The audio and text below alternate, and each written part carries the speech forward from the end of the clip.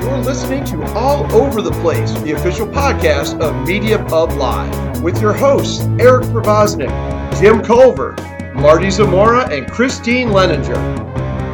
This is Brian Ashford from Idiot's Mob, and you are on the All Over the Place podcast, where the fun sanity never ends. Hello, and welcome to the All Over the Place podcast, the official podcast of Media Pub Live. I'm your host, Eric Pravosnik, and with us this morning, we've got Christine. Good morning. Hello. Good morning. Jim Culver. Hello, Jim. Good morning, my friend. How are you? Good morning. How are you? Awesome. Thank you. And with us today, folks, very special guest. You've heard him in Genesis, the 80s super group, GTR, and soon going to be releasing his latest album, his 30th solo release, The Circus and the Night Whale, coming out on February 16th. Please welcome to the show, Steve Hackett. Steve, thanks for joining us. Hi, everybody. Good morning, good afternoon from where I am, which is in England. So it's a little later here. Probably 5 hours later than you guys, but there we are. Good day indeed. Good so, day, I mentioned The Circus and the Night Whale, and of course, you've released 2 singles from it, 2 singles and videos so far, People of the Smoke and Wherever You Are. Yeah. And this is your 30th solo release, and you're calling it, some of your most personal stuff. And just tell us about the making of this, semi-autobiographical album. Yes. Well, it starts in 1950. It's a story. It's a kind of companion piece to the book that I released a few years ago. That was an autobiography called A Genesis in My Bed. And this is, it's a musical version. It's an audio version.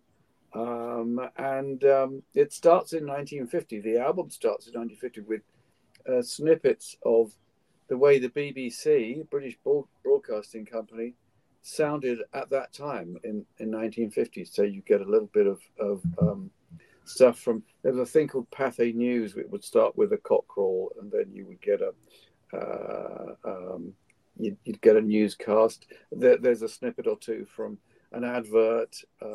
Very, very distorted as the radio tunes in and out of this stuff. So you get snippets of actual 1950, not just 1950s, but that was the way a radio was then, which gives way to something. There was a show called Listen with Mother, very BBC, and the woman would say, are you sitting comfortably? Long pause, then I'll begin.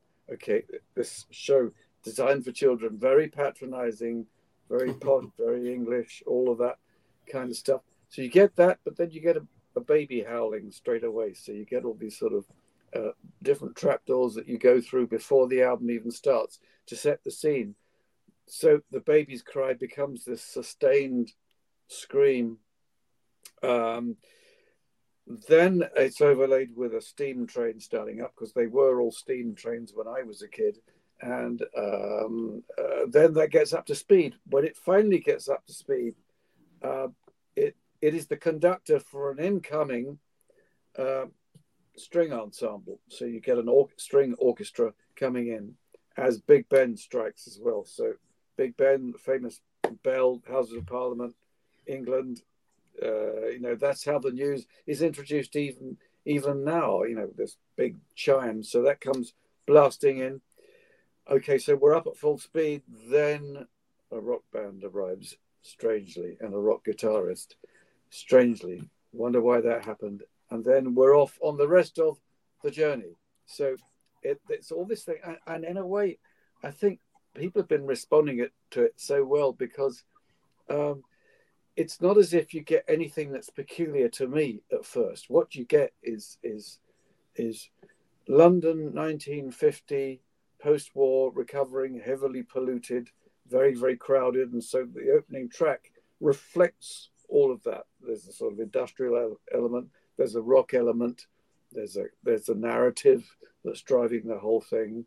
And oodles of rock guitar, of course. Wonder why that happened. But there you are. That's how the album starts, and it progresses through time. Each track relates to a sort of a keen sort of flashpoint in my life. Okay, so we jump ahead to when I was at school, and there was a character who was a little bit like the Artful Dodger, who was completing my education by teaching me how to steal, how to become a pyromaniac, how to become, how to play poker, how to cheat at poker. All of these things they don't teach you at school. So you get a little bit of that. There's a track called Passing Clouds. It's about the passing of time.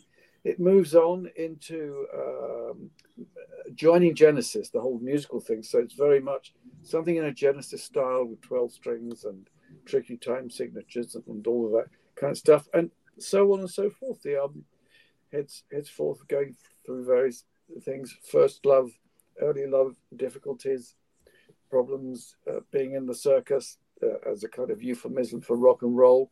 All of that, being very grateful to be in the center of the circus, but then one gets to the point where you're being restricted and you can't really work outside the circus, and the very difficult decision that I had to leave Genesis and go my own way. So it addresses all of that.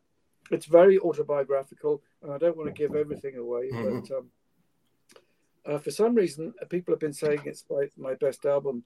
I seem to be not just on the front cover of Prog magazine over here, but strangely, they did 2 articles back to back. The very first album I ever did on my own, which is Voyage of the Acolyte, all those years ago in 1975, and this one, the 30th album, they've done 2 articles, one celebrating the new one and one celebrating the old one, with lots of young pictures of myself and the very young Genesis and the very young me and the very young Phil Collins at the time. And they've done such a wonderful job on the whole thing.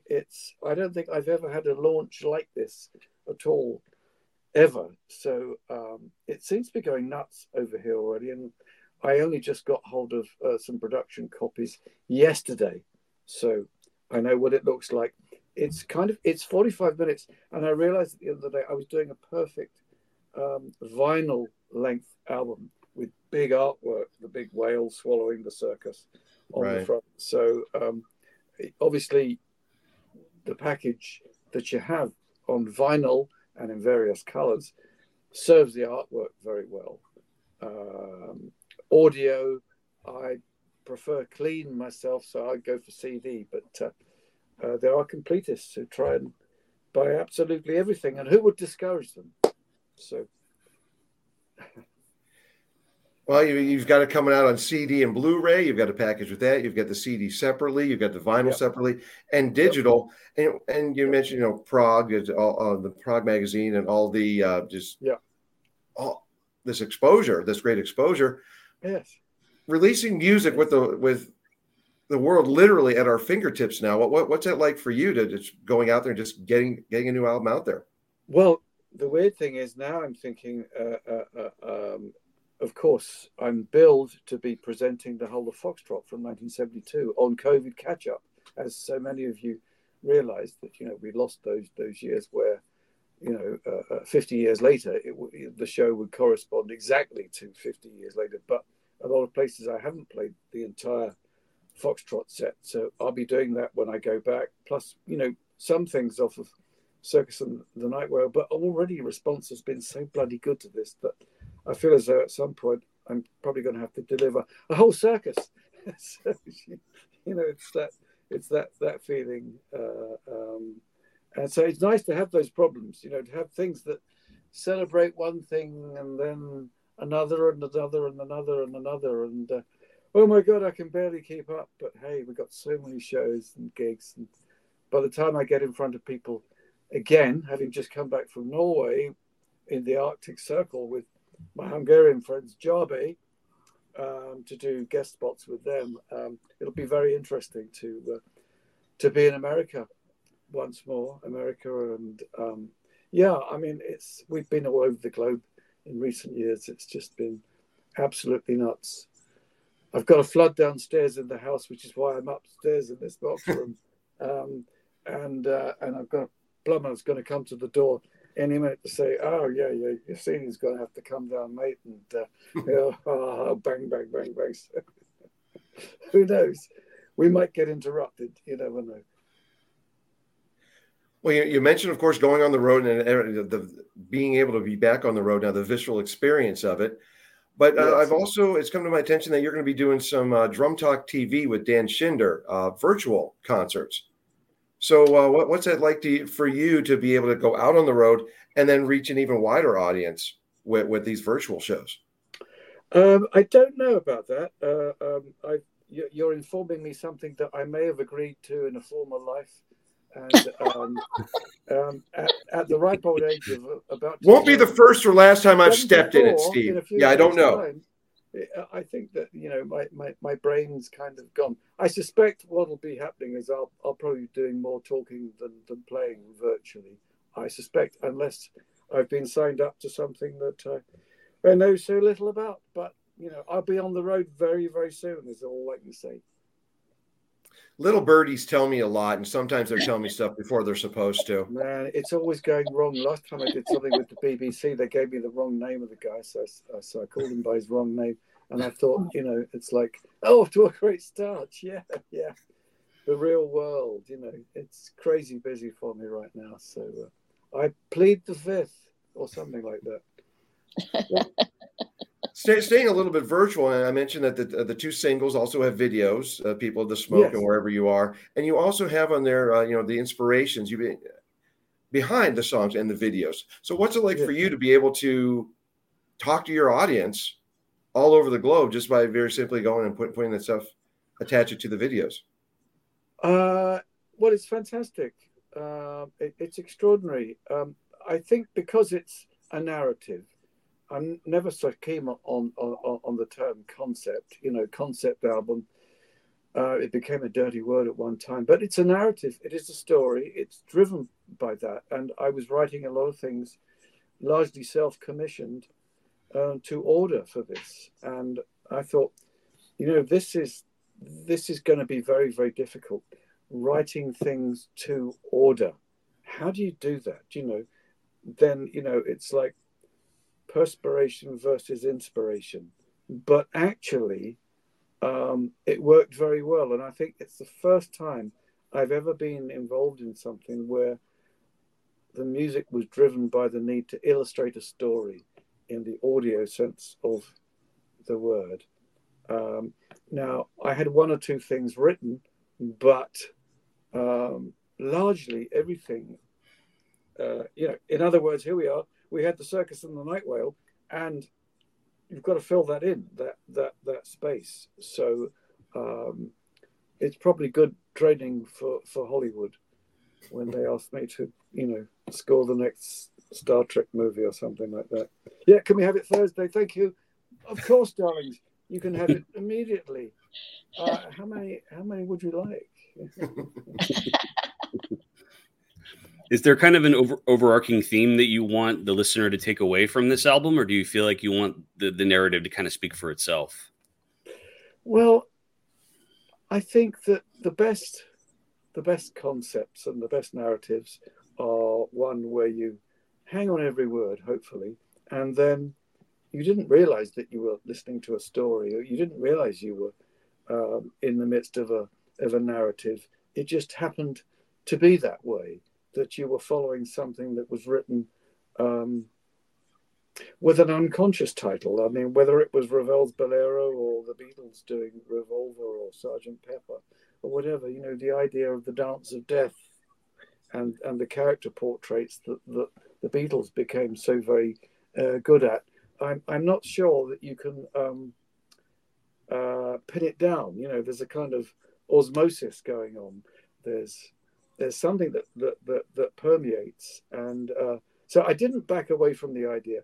To be honest, my wife Jo, we were talking about doing something autobiographical, and she came up with the title "Circus and the Night Whale," and much like when I was writing my book, she said, you've got to make sure you've got a thread with this, rather than jazz with words. Talking about the book, that is. Okay, with this, it was somewhat different, and I was dying to put Wherever You Are, first of all, because it was the first track to be recorded. But of course, it ends up becoming the penultimate track because of the nature of love and finding love and finding the right kind of love pretty late in my life. So I thought, okay, yeah, People of the Smoke. There was the idea of London, and the idea of doing something that was heavily populated, not just in the lyrical department, but also in terms of instruments. I knew that it had to be good, which is why I had all these, what I'm calling trapdoors, all these sort of decoys at the beginning, in order to draw you in. That's really framing the music for me. Was very, very important. In other words, as I probably said before, even if someone didn't like anything I ever did in my life, what's interesting is what was radio sounding like in 1950 in Britain at that time. Heavily distorted. It sounds like it's not just 74 years ago. It could be 200 years ago. It sounds so ancient and so pre-rock and roll and so stiff and starchy.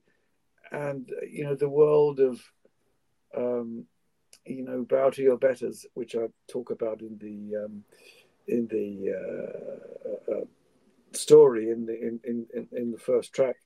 All of that. And the thing about the baby being born as someone's being hanged. And that was a line that she came up with, and I thought, no, that's going to be too much for people to take. But, we talked about bomb sites, kids playing on bomb sites, the way life was, and all of that. And it worked very well. Each time the bell tolled, the idea of, the bell tolling another stroke and People of the Smoke come and go.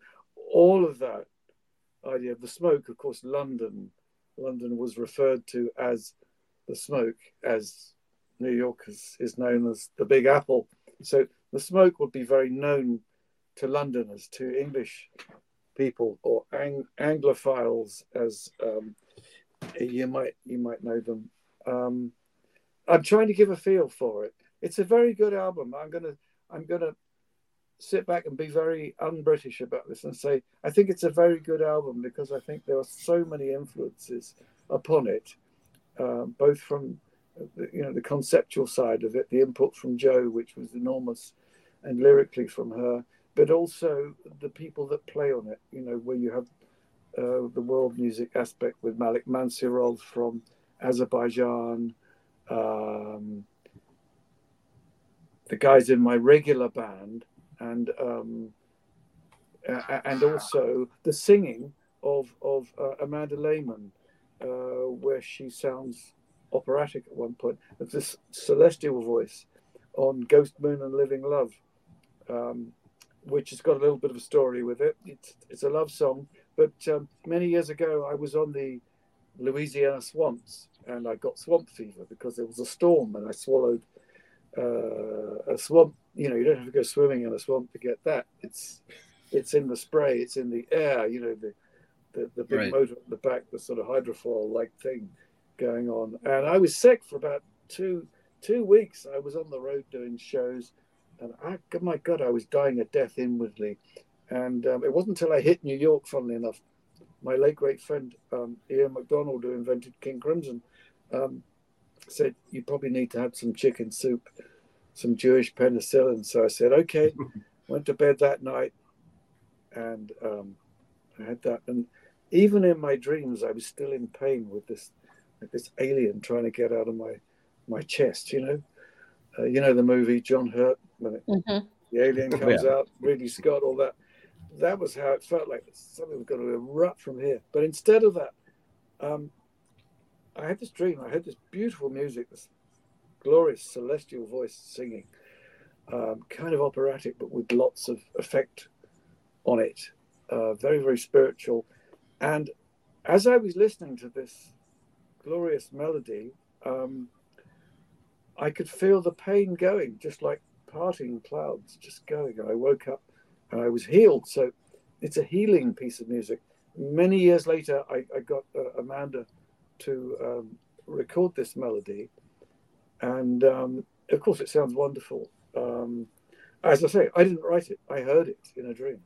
It's one of those gifts from the heavens somewhere. It's but that's interesting. And then towards the end of the tune, you might be forgiven for thinking it was. I was listening to it the other day, and I'd fallen asleep, and I just woke up at the end. I thought, oh, am I listening to a Beatle track, or is that a bit of George Harrison or something? And all these aspects that came into it. So there's a heavy metal aspect in the album. There's harmony singing. There's that I loved so much from all the harmony bands, not just the Beatles, but great bands that featured guys and girls.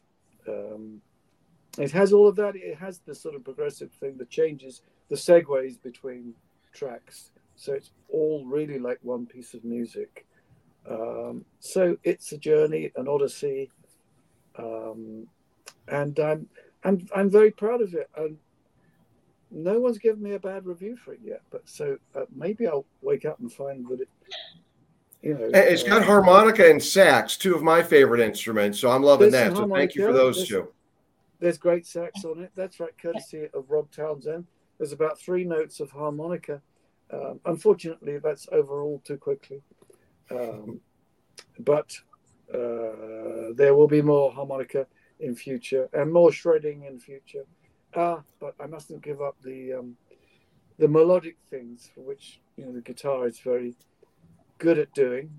So I think it's a very complete rock album. I had the idea that it was going to be much longer than it was, but I deliberately kept all of the sort of scene shifting stuff short. At one point I'd been working with my friend Brian May, and I noticed we were talking about what characterized Queen was the harmonies and his guitar work, of course, all of that, and the brevity of some of the guitar moments. But that's what made just about every Queen track sound like it was a hit single. Every track sounds like a hit single because nothing outstays its welcome. Maybe he wouldn't agree with me saying that now, but I noticed that. And indeed, one of the guitars I was fooling around with on this album was something that he designed, funnily enough, as well as my usual Fernandez and Les Paul and 12 strings and all the nylon stuff, of course, the classical stuff right at the end. Tremolando. And there are so many different sounds on the album, like you mentioned, from the classical to the rock and, even Spanish guitar in there. As you're writing, I know we only have time for about maybe 1 or 2 quick questions, but sure. As you're writing, like, how do you know how it's going to end up with the sound, and if it's going to be more classical or more Spanish or straight up rock? How does that process go for you? Well, a fan wrote to me many years ago and commented on my approach, which he said was pan-genre, and I like that. Genre, okay, lots of styles. Mm-hmm. I think it's possible to hold the audience's interest, even though they might say, well, I don't like blues, I don't like jazz, I don't like classical, I don't like pop, I don't like any music, okay? But the idea is to try and change people's mind about what they're prepared to absorb. And I don't think it's the instrumentation. I think it's to do with the spirit that underlies any one particular tune. So one tune might have an orchestra, another tune would have a barbershop quartet, another tune could have unaccompanied singing. There was a sort of nod at one point to, I was thinking of the Beach Boys at one point in People of the Smoke, when it's talking about the fairground and how glorious it was, everything bursting into color there. So I went for a cappella there. Just very, very brief, short stuff there. And I guess channeling Brian Wilson and Jan and Dean and all those early sort of, things that they were so very good at. All of that.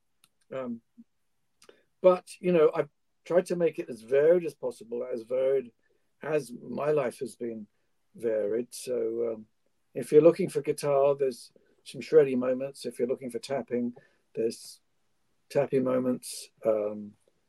there are those moments. I'm influenced by all the great guitarists, some of which I've worked with. Guitars are still a remarkably adaptable instrument. They still surprise. Folks, don't forget to check out Steve Hackett's upcoming album, The Circus and the Nightwell, releasing February 16th, and head over to Hackett Songs to find out when and where he's going to be in your town. Steve Hackett, thanks so much for joining us here on All Over the Place. Lovely talking to you guys. Thank you so much. Thanks. Ciao. Take care. Great day. Take care. Kisses to all. You've been listening to All Over the Place, the official podcast of Media Pub Live. If you like what you've been listening to, and you know that you have, be sure to subscribe, like, and share at YouTube, Spotify, or your preferred platform. We thank you for your support. The opinions expressed by the guests are theirs and do not necessarily reflect those of the hosts or the producer.